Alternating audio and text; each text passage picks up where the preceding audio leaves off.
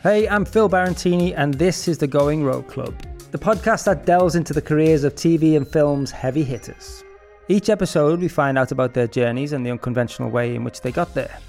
So my guest today is a film producer who has gifted us with brilliant British works like Trainspotting and The Beach. He's also the founder of the production company DNA Films, who are responsible for the 28 Days Later franchise, amongst many, many more. He talks to us today about how he started his first company when he was 15, why he wanted to focus on producing, and how he got the backing for Trainspotting. So, without further ado, please welcome to the Going Road Club, Andrew MacDonald. Nice to be here. Yeah, Nice to meet fan. you. I'm not going to lie, I'm a big fan. I'm a fan of yours as well. Oh, well, that's... Wow. I wasn't expecting you to say that. But yeah, thank you. So yeah, I just wanted to get you in because, like, I mean, you've made some of the best British films that has ever been, in my opinion, and a lot of people's opinion. And I was really keen to get you in just to talk about your journey, your personal journey, and, you know, things about, like, what it's like being in the industry and you know, moving up the ranks and sort of, you know, becoming a producer and where it all began, really. So I know filmmaking seems to run in the family. Yeah. What was it sort of, was it always something that you wanted to get into, or were you sort of like, because I know some families, you know, and people, they feel like they need to go into it, or they're sort of not forced into it, but what was your sort of experience growing up in that world? Well, I didn't grow up in the film world really at all. I grew up on the west coast of Scotland, and our family business, the MacDonald family business, was sheepskin coats. Really? And we had a tannery and a business called Antarctics, which was several generations. In fact, it started with hats. You know, hats and mercury, rabbit skins and mercury baths and the gaubles, and that's how you met as a hatter and all that stuff. Oh, wow. Hats went out of fashion, so then they went into sheepskin in the 60s. My grandfather, and then my father took it over. My father was very keen that I would work in it, and he wanted me to do the work in advertising, and it was all a family business. We all used to be photographed for the catalogs. It was mail order. Had shops here and in America, and my grandmother was American, so it was a very big, successful business. Then sheepskin went out of fashion, and we had the sort of early 80 Thatcher recession, and it went bust. And I realized I wasn't going to do that. I was never that sure I was going to do it because family businesses are very complicated. Sure. But on my mother's side, her father was this very, very famous writer and producer who had stopped making films in the 60s and 70s, called Emmerich Pressburger. And it's always so this Jewish, Hungarian, and this Scottish, whatever. Anyway, turns out, as we did the DNA tests during lockdown, that my very English wife is more Scottish than I am. Really? Because I'm not that Scottish, apart from being born there and called Andrew MacDonald. And of course there was this sort of fascination with this guy. I used to come once a year and used to go and see him, and his stories obviously about coming from Hungary, being in Berlin in the 30s, being friends with all these filmmakers, and then making all these extraordinary films, which I started to see when I was 13 or 14 on the television, and they had a big season. And I remember being at school once, I went to boarding school in Scotland, and seeing, just by chance, on Channel 4, the BFI, Prince Charles, was handing out these amazing centenary BFI things, and he had one to my grandfather, one to his partner, one to Sajid Ray, one to Orson Welles, one to Marcel Carney. Wow. I thought, oh, he must be, you know. He's up there. Yeah. And I thought that's really interesting, and I started to make little short films at the school. Nobody else was doing that. It was the kind of school where one person did art, you know. Right. And then at the same time in Scotland had Bill Forsyth. Yeah. And I love Gregory's Girl. Yes. And I thought Gregory's Girl is, I mean, it's not exactly the world, but it's a world I completely understand. Yeah. I know where that was made. And, you know, you find out that Gregory's Girl was like the first real independent hit anyway in Scotland that had been made. And it was made by Bill and a whole lot of people who worked in the theatre. Right. And there was this great theatre that my dad used to support called the Citizens Theatre. And we used to go there, and it was like they had two costumes, white tie and sort of rags, and every play they did was the same costume. And it's a very famous theatre right in the Gorbals. And I sort of started to connect these things together. So that's what I decided I wanted to do. And when I left school, my dad was working in London. I came down to London, and I thought, I'll go to the National Film School. So I went to the National Film School, and they said, you know, you've got to be a postgrad, and you've got to done this and that. And they said, but if you want to learn about filmmaking, put your name on a card on this wall here, and somebody might ring you and I got rung by this group of people who were making this absolutely mental sci-fi film all around London. Yeah. And I worked on that as in the art department. Really? With lots of people that are, very successful now. And that was the first film, and then other stuff, worked my way up the industry, if you like. Wow. So the National Film School, is that now the National Film and TV School? Yeah. Same one? Yeah. It's the best place in Britain if you want to study in that way. Yeah, but you do, like you touched on it there, you can't just walk into it and go, I want to be a director or I want to be a cinematographer. You've got to have worked in the industry, is that right? You either work in the industry or be sort of post-grad. It's really a post-grad thing. Right, yeah. And I'm involved in that now in the National Film School, so I'll big it up, but it is... Yeah, I think it's... I went there not long ago for a screen. We did a screening of a show I did, and the facilities there are unbelievable. Yeah. I actually did a short film there as an actor years ago. There you go. In the studio. And it was like, this is like I've never seen a film school like this before, Well, it's amazing. It's amazing. And if they still have to put crews together. Yeah. They're still looking for free labor. I mean, I know that's not possible for everybody all the time, but I was very lucky because my dad was working and had a basement flat, and I stayed with him. Yeah. And I remember I used to wake up all the neighbours because the minibus would come and pick you up at like 5 a.m. and all that sort of thing, and go because I was asleep or whatever. And that was, and then I met a lot of like-minded people, and then worked on like ads and pop promos. I worked for a lot of ads, runner, and then eventually I went sort of going back to Scotland, and I started I worked on some films as a runner and assistant locations, and I ended up in locations, the toughest of tough. But and then I made another short film. And sort of between the age of 18 and when I produced my first feature film, that's what I did. And I did more and more in Scotland. Worked on Taggart, worked on The Big Man. Really? Yeah. Went to America as well. Got a grant through my family, and the Americans knew somebody, and then did an internship in there, and ended up working on a film for Palace. Oh right. They were the companies. Palace, long before, so working title was Palace, and what do you call George Harrison's company. I spent hours in that Culloden Square trying to get jobs. Yeah. Wow. So those were the companies. They were making, they were making a lot of. There weren't very many people making movies back then. And did you always, so obviously you're in the industry. Did you know what your goal was? Did you want to be a producer, or were you? Because you said you made some short films when no one was doing it. Yeah, obviously directing them, and I imagine you did everything on those yourself. Yeah. The short ones I did them almost everything yourself on sort of Super 8 and sort of young man suicide film. I made all those type of things. Yeah. And then I directed a sort of bigger film which I got a grant from in Scotland. And I always tell people, if you can make your film at home, make it where you know everything. Right. My first film, we ran out of money, Shallow Grave, and everything in that kitchen's from my dad's house. Really? And wow. I recognise the cups, and the paintings are a friend of mine, and all that sort of stuff. But if you're lucky enough to be in an area where at that time there were 2 television stations, Scottish Television, BBC Scotland, there was a good drama school, there was a lot of working actors, there was a film crew and a TV crew that could make a living by working independently. There just was a sort of hub that you could get in on and get to know. So then I managed to get some money to make a short film which I directed, which my brother Kevin wrote. And we were going to be the Taviani brothers and the Coen brothers and the MacDonald brothers, but which you are now. Yeah, we are now. We don't work together. No, that was never going to work because he obviously is the director. Yes. And so. But you did work together though. Yeah, we have worked together. Yeah. And when I started putting together this film Shallow Grave, our first feature film, Kevin was, involved and has made this very funny documentary. I think it's online, Digging Your Own Grave. I need to watch that. Yeah. I know you just explained there before we came on, but it's you going around trying to get the funding and stuff like that. Yeah, at the Edinburgh Film Festival. So that was the other thing, there was this Edinburgh Film Festival, which at the time particularly had a lot of access to talent and funders. Yeah. And I worked there a bit and hustled away and met people and, one of the reasons why there is so much nepotism, just like there is in lots of businesses, is it's because all about who knows each other and those relationships, as you know, when you make them and grow up with them and all the people that overlap. And So my grandfather used to say to me, because he was pretty old then, he said, I've really thought of somebody who could really help you, but I can't remember their name. Oh. Like any grandfather, Cheers, you know. Yeah.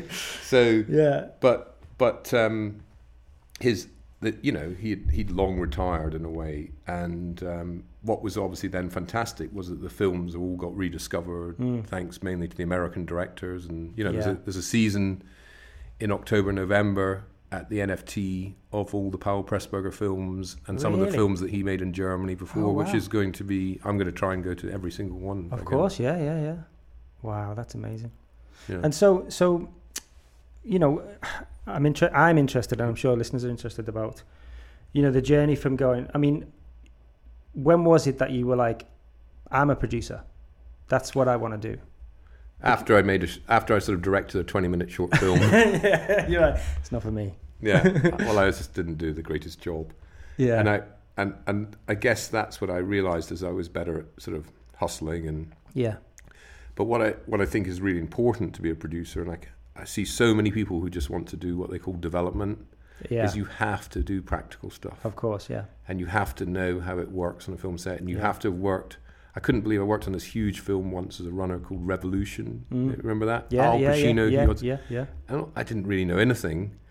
And you'd read the script and you think, this bit doesn't really work. And then you'd hear the director talking to a producer, and everybody had a totally different idea of what they were trying to do. And you think, that can't be a good idea. Yeah. So, every time you work on something, you pick up ideas of how it should be done. Like you were talking about your technique of how you like to work with actors.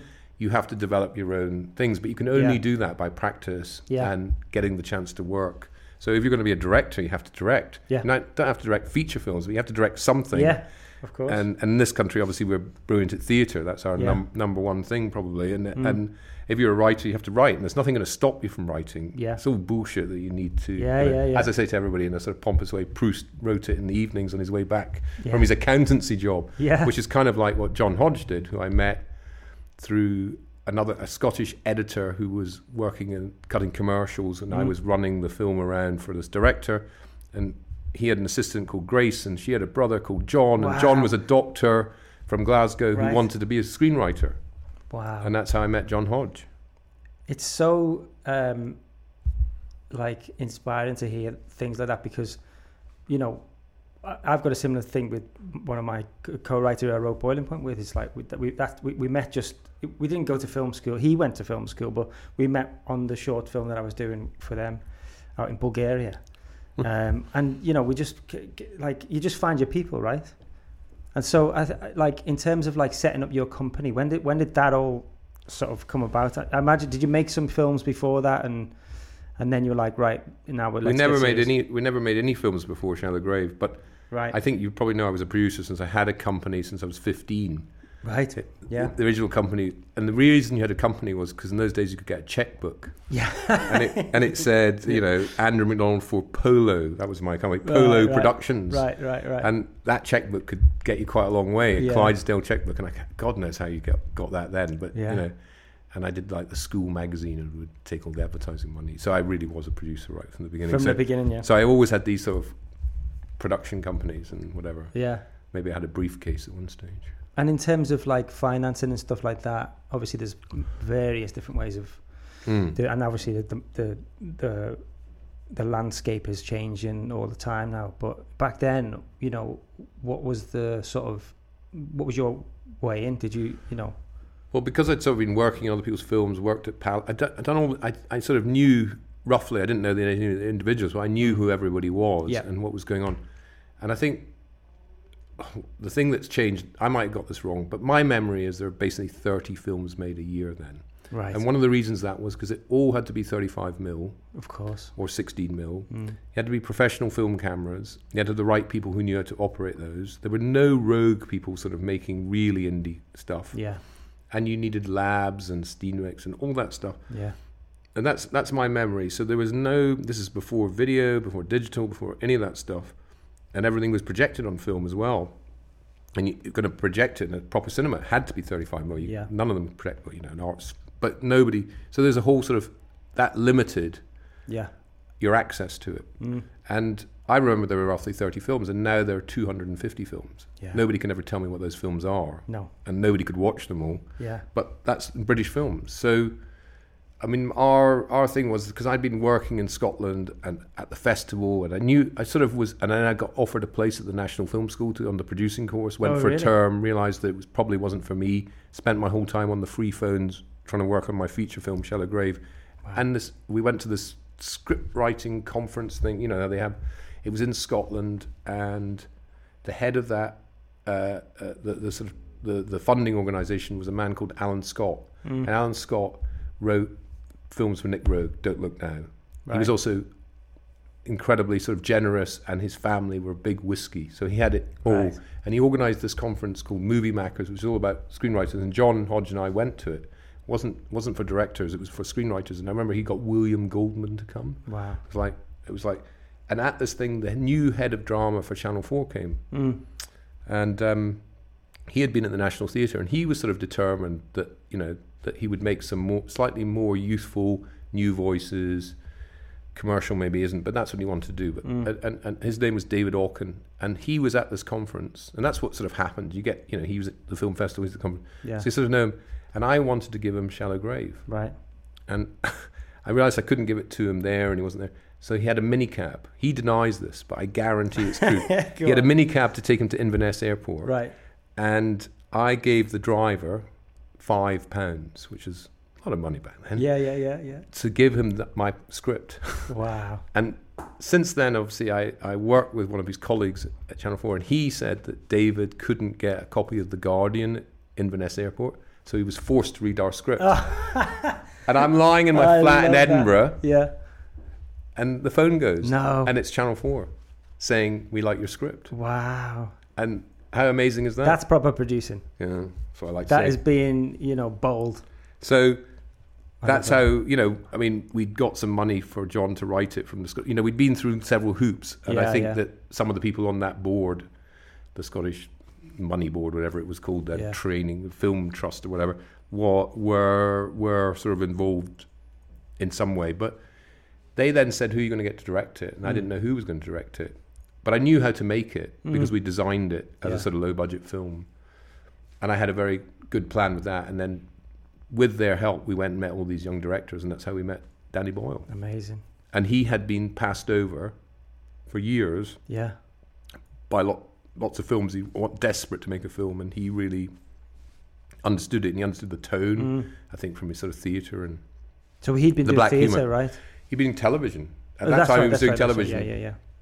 He'd done lots of television. Yeah, you have to get his stories even better.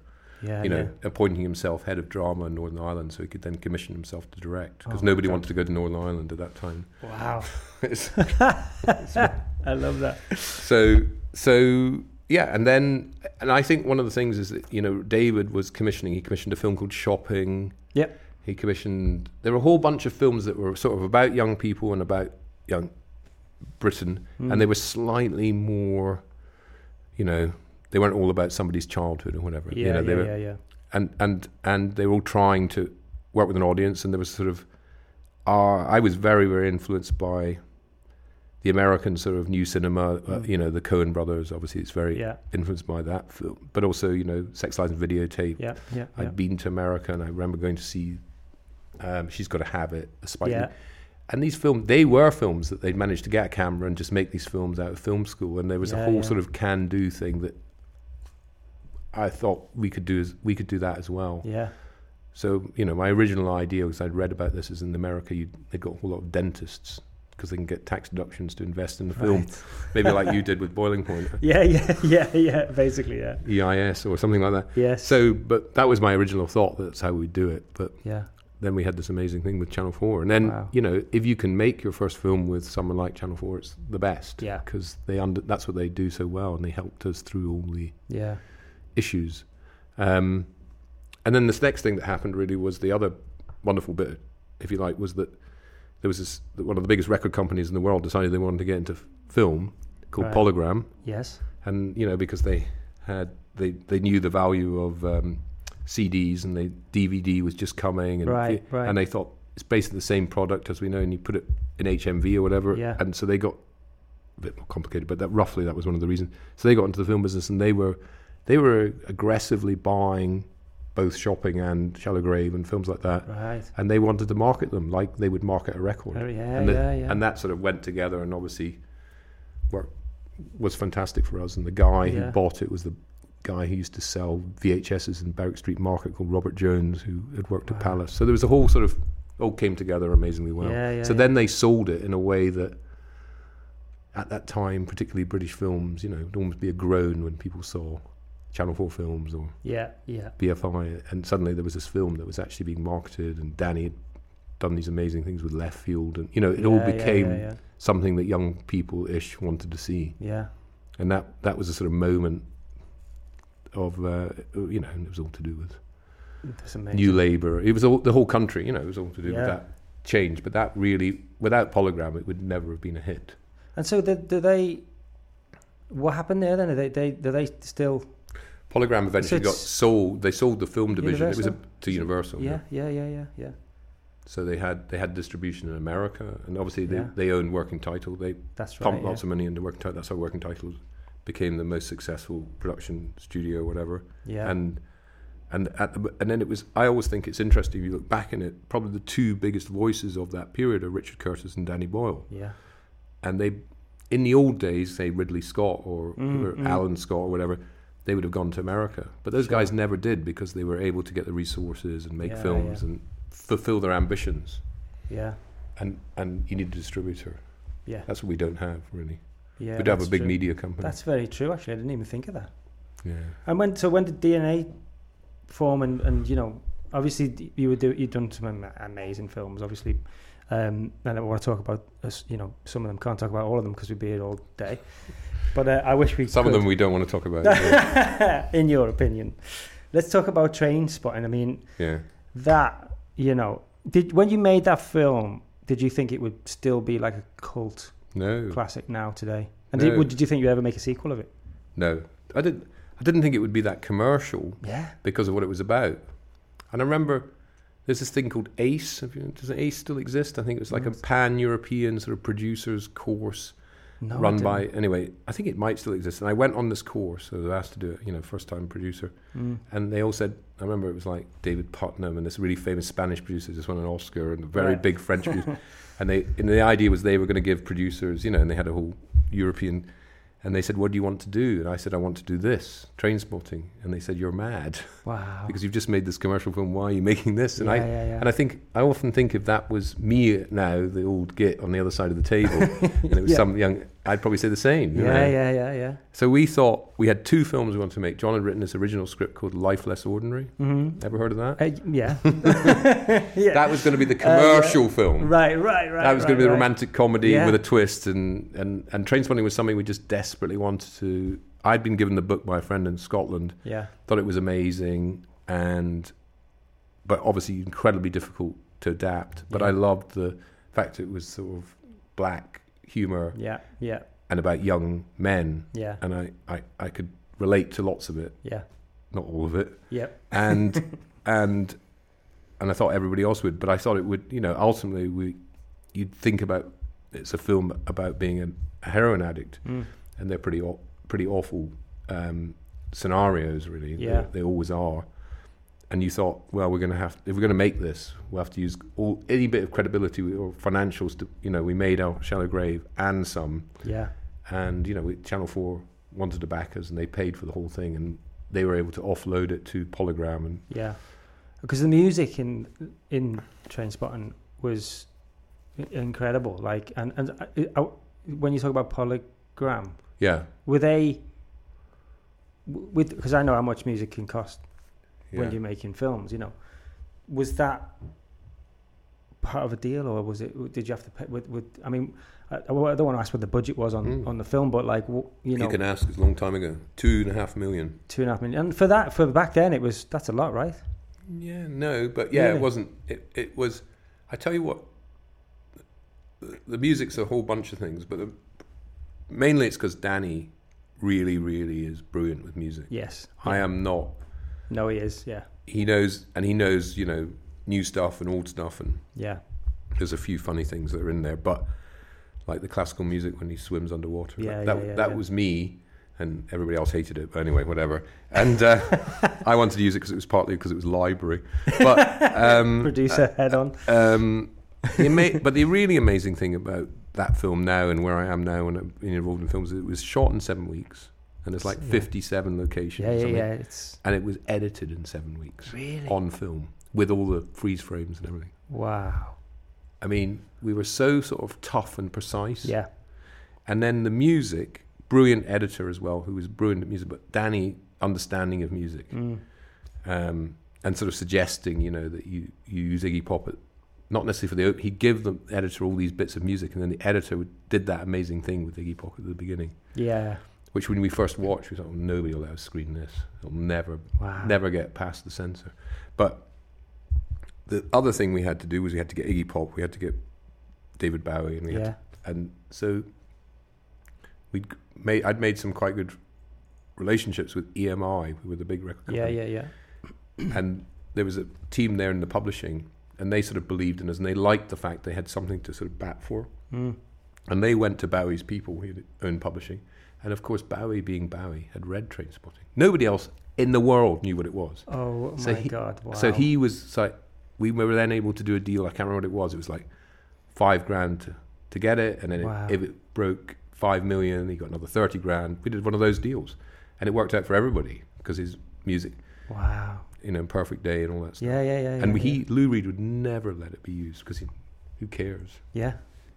Oh my God, Bowie, that's amazing. So it was amazing. I never met the guy, but met his team. And then the ironies, we're selling it to Polygram, one of the biggest record companies in the world, and they didn't pick up the soundtrack. Really? It went to EMI. I bet they're kicking themselves. I think they still are. Yeah. But that's also the way these big companies work. Yeah, yeah, of course. Just because the film people think it's good. Yeah. Anyway.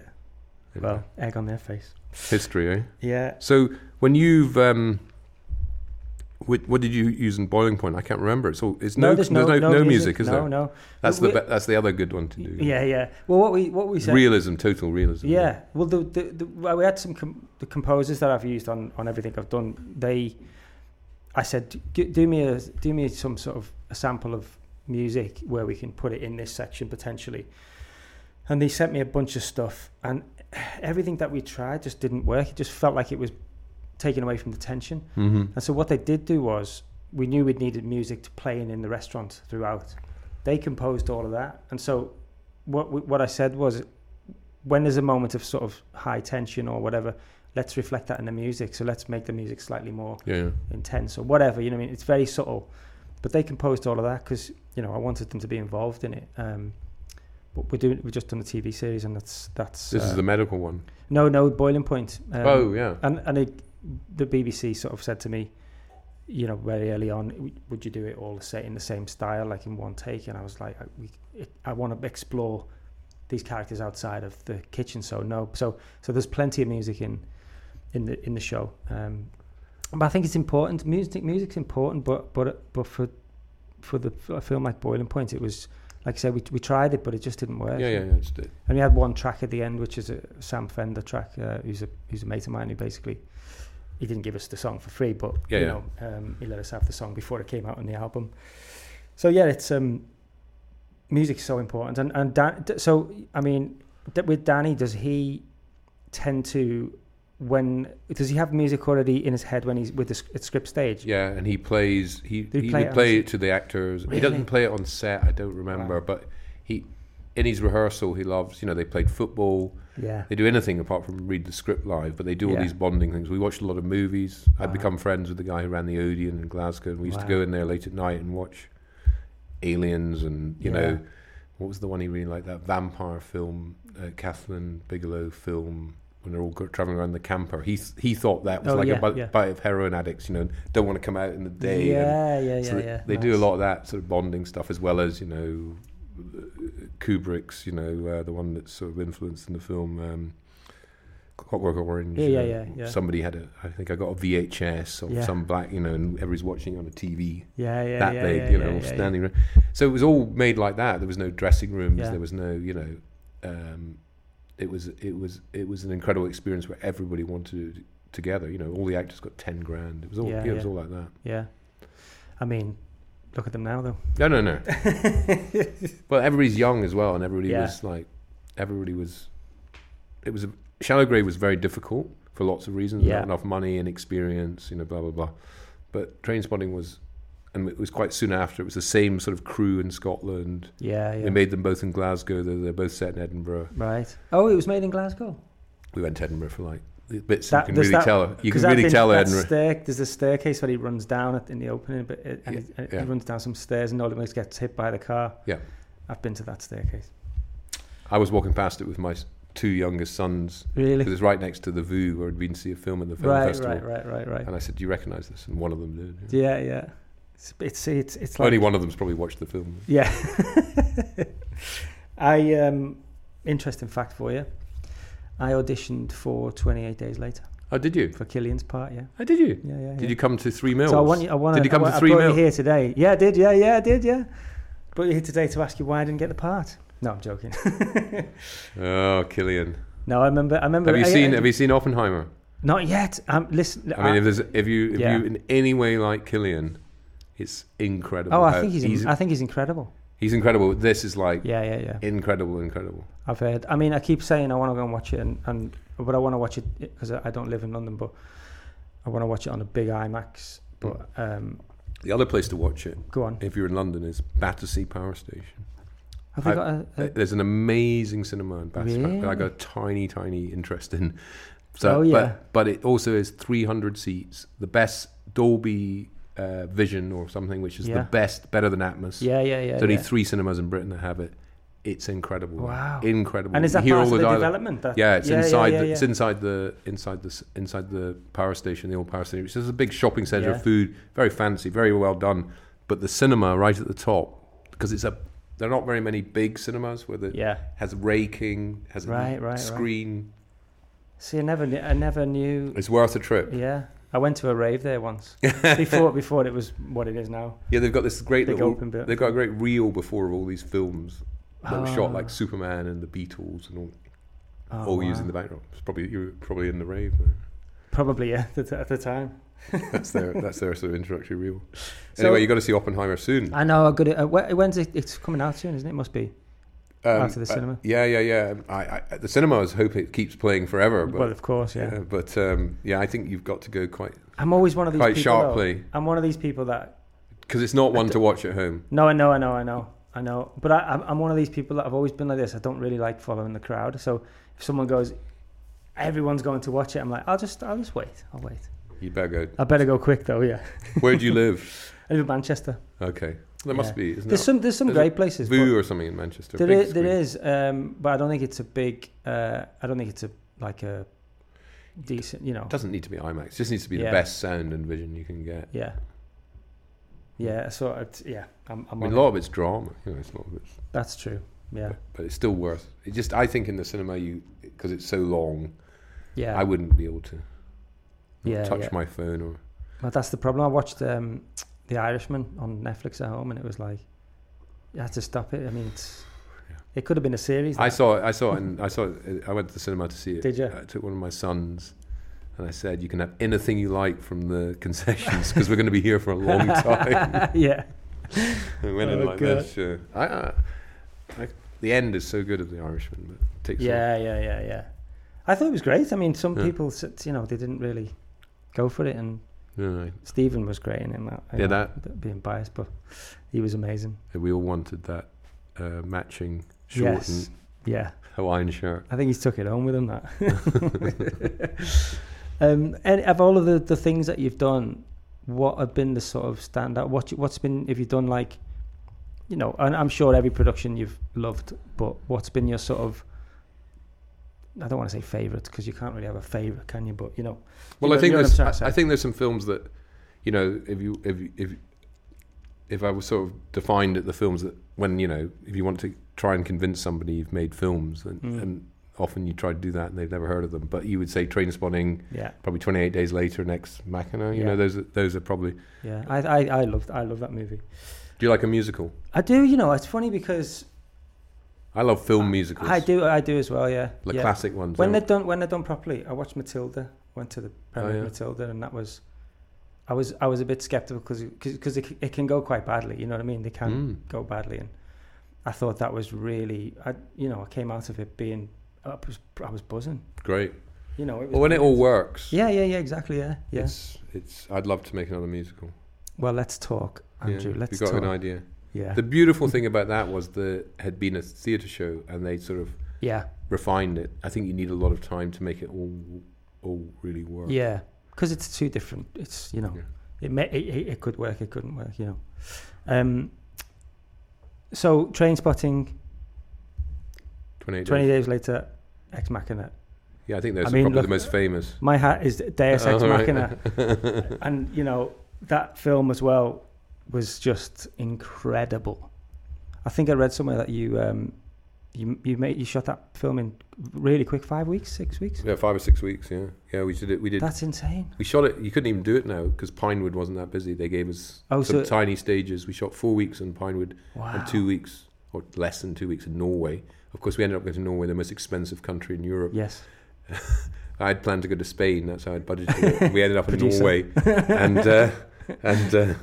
and obviously it was fabulous. But Norway, it's a long time ago now. You couldn't get anybody. We're in a sort of small town, and you want to get some camera boxes up to the location, right? And you think you just hire some guys and whatever. Yeah. They wouldn't do it for less than like 25 quid an hour, and this is like, it's just a different world. Crazy. MacDonald's is, Yeah. But amazing place, absolutely loved it, and now they have a big tax credit. Really? It's really annoying. It's probably since you've been there. I think so. And the VFX on that is just mind blowing. How long was that process? Because it's quite VFX heavy. So, in terms of that, like, you shot it for 5 weeks. We made this decision, and a lot of people, luckily, Alex agreed that I said, this is the way to do it. We need to spend 4 million quid on visual effects. Yeah. And the budget was like 10 million quid. Yeah. And normally everybody would want to shoot for long, and I said, you just got to shoot quickly. Yeah. And we've got to find a way to do that. And, it's in a few locations because without the visual effects, it will never work. Yeah. And it was a brilliant script, so people were interested in giving us the money, and that was the way it worked out. And I remember we shot very quickly, then we edited so we could choose the visual effects, and then we shut down the cutting room again because we couldn't afford to keep it on. Right. And some people were happy, some people weren't happy. It'd been given a 2-month hiatus because the visual effects obviously took so long. Yeah. And then I'm trying to remember, but we obviously went to Double Negative, who were, are like Chris Nolan's, and I'd never worked there before. We met this incredible guy, Andrew Whitehurst. Wow. And then it won an Oscar for beating all these very annoyed big action films. So it was incredible. And I didn't think it. And it was also this thing that we made it for Universal, and they had the sort of first look at America. They owned America, and they were so sort of iffy about it. Really? But we had partnered a bit with this mega producer, Scott Rudin. Yeah. And he didn't really get involved in the making of the film. But when it came to getting it out of Universal and getting it to A24, who were just starting, and then making them release it the way, and his sort of understanding of the American, and that's where it became a really big hit. Right. And then Alex got the DGA award and all these things. Yeah.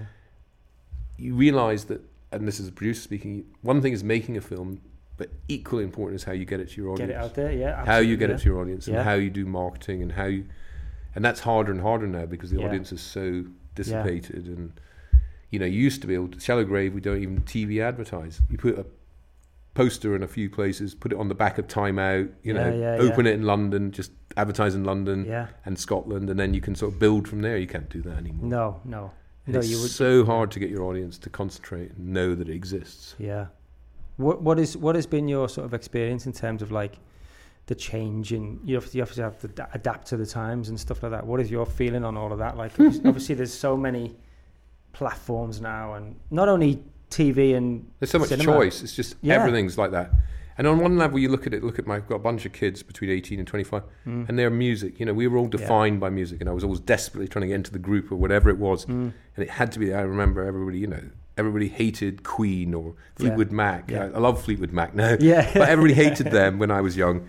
And now they have, Fleetwood Mac, Elvis Presley, some rap artists. They have everything, and and I really admire that they can all. And every kid seems to be like that. But And that's the same with their film likes, or television. It's just all over the place, and a lot of it's YouTube. Yeah, and that is very difficult. And I used to think that if you had a film that grossed $5 million at the box office, it was a hit. And I had quite a lot of films like that. It's almost impossible for a British or independent film, unless it's Mega Danny Boyle or Richard Curtis or something, to gross that now. Yeah, and that's the problem. And I don't. That's. How do you get those people? It was much easier. Would the Full Monty be the Full Monty? Right. Yeah. No, of course. I don't know. Yeah, you're right. And those are the sort of films that I love. Yeah. British films, particularly with a sort of independent identity. Yeah. In the sense that it was about Sheffield and these characters, and how it's like Boiling Point. It's got an identity of the place and the people. Yeah. And it's harder and harder to get that. Yeah. For a bigger audience. But you were saying earlier about the Edinburgh Film Festival. You've now become the chair of the Edinburgh Film Festival. Yeah. And so you were saying that your idea, and if I can talk about it, would be to sort of try and champion those films there. Yeah, again. I want to try and I look at the Fringe in Edinburgh. Yeah. And obviously in the last few years you've had Phoebe Waller-Bridge, Fleabag, it started there. Six started there. Right, now these are mega hits, in America. But so much talent comes out of there, and almost every actor performer. Did you ever work at Edinburgh at the Fringe? No. But I bet you lots of the people you know. Yeah, did. oh God, loads. Yeah. And most of it's a disaster and all the rest of it. But it's part of the process of. Yeah. And I used to love taking my kids there because they see live perform. And it's just and I think that the film festival has to somehow reflect that. Now the Fringe show is like any show can go on, providing they've got the 96 quid and blah blah blah. Yeah. You need to be a bit more curated, but I think you need to feel that if you go to the Edinburgh Film Festival, you might discover something. Yes. And everybody forgets, but not that long ago, My Beautiful Laundrette was a film made for television. It was never been theatrical. It went to Edinburgh and then and that's the way you want to find a discovery. That would be a dream, obviously. It's a great film. Yeah. But I hope that you can try and get that feeling, and then connect audiences, filmmakers, and hopefully industry on some level. That if you're going, the reason you go to film festivals in the way that almost every talented person has discovered at them is because that's where everybody starts from roughly the same place. Yeah. And so Wes Anderson and I don't know, Quentin Tarantino, all of these, Chris Nolan, everybody then had a film at a film festival that then sort of popped. Now, not everybody's going to. Of course, yeah. But it is the opportunity. Yeah. And that's what I wanted to reflect that, and therefore people pay attention to it because they might find something interesting. Yeah. Doesn't mean they're going to be box office hits, but I just think it's creating that buzz as well, isn't it? Yeah. And that's why people go, everybody who's in the comedy world, every manager, producer goes there. Yeah. And they check out everything. Yeah. And if you're now everybody's looking for Six, they're all going to music, whatever, that's the way we all live, and it's sort of fun, and it's an exciting place to be there. There's a lot of crossover, I think, between the different creative things. Yes, yeah. So you can go and see an orchestra, you can go and see a comedian in a phone box, you can go and see a bunch of students doing Hamlet. It's all there. It's art, isn't it? And yeah, but it should also be fun. Yes, yeah, of course. Enjoyment. Yeah. And a festival always has a sort of hub and a centre and people talking about it in the bar or whatever, however. Yeah. And I Have you seen this yet? Go and see it. Yeah. Word of mouth. It's like why people love going to live music festivals. Yeah. I mean, there used to be 10 when we were young. Yeah. Now there's one every week. And Edinburgh is a bit, it's not for the same. It's not really for young, but that's what it's like. Everybody, nobody's going to tell you off for drinking a lager at 11 in the morning. Yeah. Have you been to Cannes? Yes. Everybody drinks pink wine all day and night. Even the Americans. Yeah. I don't drink anymore, but when I went to Cannes, I did drink, and I don't remember it very well. Okay. I'll put it that way. I think I missed my flight back. No, I know I did actually. I know I missed my flight back. Okay. What sort of advice would you give? What are the most important industry lessons that you've learned over the years, and what advice would you give to someone who wants to get into the industry, whether it be actor, actress, producer, director? Just getting into the industry. What sort of advice would you give? Well, I think the thing is that you have to find out what's sort of local to you, and it doesn't have to be. Anybody can make make a film these days, of course, and YouTube's full of them, yeah. And you don't have to necessarily to be an actor. Like lots of actors didn't go to theatre school. They were maybe a model, or they were maybe some kind of a comedian. Look at Hollywood famous people; they're all come from all sorts of. So there's all sorts of ways of getting yourself seen and known now that didn't exist before. Anybody who's got distribution, it's just the odds of being noticed are hard. But I think always the great ways are through the local theatre company, through the local television company, through the you should get a job on whatever it is, Brookside or whatever it is that's in your area. Yeah. Try and get in with those people and do anything you can to get in with them. Yeah. And then I think that then opens up the world. And the other thing is watch everything. Yes. And have your opinion. It's all there. The BBC's still got incredible amount of stuff on it and films, and watch as much so you know what you like and what you would want to do or what you would want to be in, or and read and go to the theatre and all those things that you have an opinion and have some kind of taste that you if you want to make Shallow Grave, then and then you go and see other films like Shallow Grave, and then you know about an old French film called Diabolique, which is sort of got some influence on Shallow Grave, and I think that because when you talk to other people in the business, you have to know your stuff, and you have to have an opinion, of course, and I think without that you can't just be about how much you're going to earn and all those type of things, because if you're working money, that's what you have to know about everything about it. And so I think that, and then if you try and have like-minded mates or friends, because your brother or whatever it is, so you can talk about these things together. I think that's how you have to start, and you have to then also look at, my story's kind of special because of my grandfather, but there's some aspects are very similar to everybody else. I cleaned a lot of toilets on sets. I did all sorts of shitty jobs. I'm not saying, but you have to be it's very, very competitive. So you have to be very, very dedicated. Yeah. It's very hard to have a sort of normal young person's social life if you really want to be dedicated. You have to work and work and work. And you also get a lot of knockbacks and a lot of no's in this business. Even now, I imagine, totally. Even, for the likes of you and your brother, there's, a lot of no's from financiers or whatever it may be. So you've just got to have a thick skin, I suppose, and just be... it's not for everybody, this industry. No, that's it. It's not for, and it's not. No job is easy, but it's not. Yeah. It can be very, very, very difficult and frustrating. Yeah, very rewarding on one hand, and then really, frustrating is a good word. It's like watching sport sometimes, isn't it? Yeah, knock down, and then the guy knocks the other guy, or whatever. Yeah. And that all happens in 5 minutes, but and there's nothing you can do about it. But when you're making, we worked together on a TV show. I found pretty frustrating some of that, I can tell you. So, talking about TV, actually, what is the? Do you see going transitioning from film, indie film, and big films to then TV? Opening the sort of TV arm of the company. What is? Do you see that? Is it a difference there? There's a huge difference. Yeah, there's a huge difference, but obviously that's where the opportunities were. And the TV I've made are really like just long films, Yes, I'd like to make a real, Sopranos series where you grow to love characters. Yeah. If your TV show works, I just want to see that character again and the other characters, the situation, and that's what you really love, and it's soap, ultimately. Yeah. But you can have all different levels and interest of it, and that's what television really is, Yeah, I agree, And I think that's what differentiates from film, and when it's just a sort of longer film... Yeah. Could be the art, Yeah. So my real dream would be to make is to make Taggart, frankly, on some level, but do that in an interesting new way so that you love these characters. Well, they did Endeavour was Inspector Morse. There you go, maybe. Inspector Morse. Give you an idea there, look. Inspector Morse is what Danny did. Yeah. Really? Yeah, he directed a whole bunch of Inspector Morses. I love that. I'm going to have to go back and watch them ones. True Danny Boyle style. What are a couple of more, just one more question, and then I want to ask you something.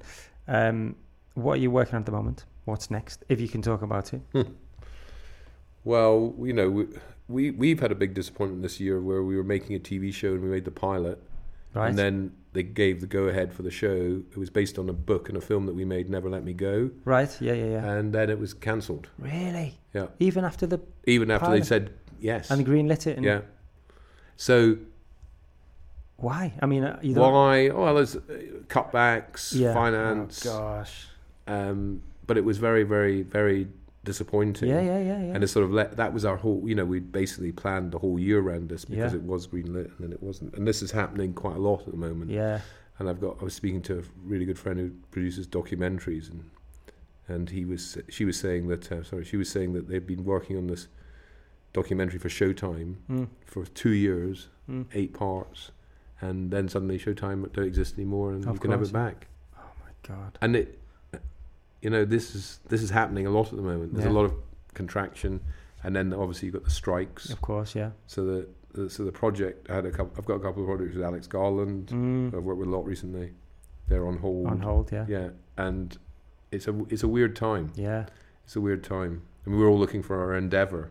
Yeah. Our ITV series we can make without any American union influence. So it's one minute. There's a whole bunch of things, but I can't really talk about them. No, because they're not. They're just not necessarily real. But I mean, what everybody's trying to do is figure out what's gonna happen.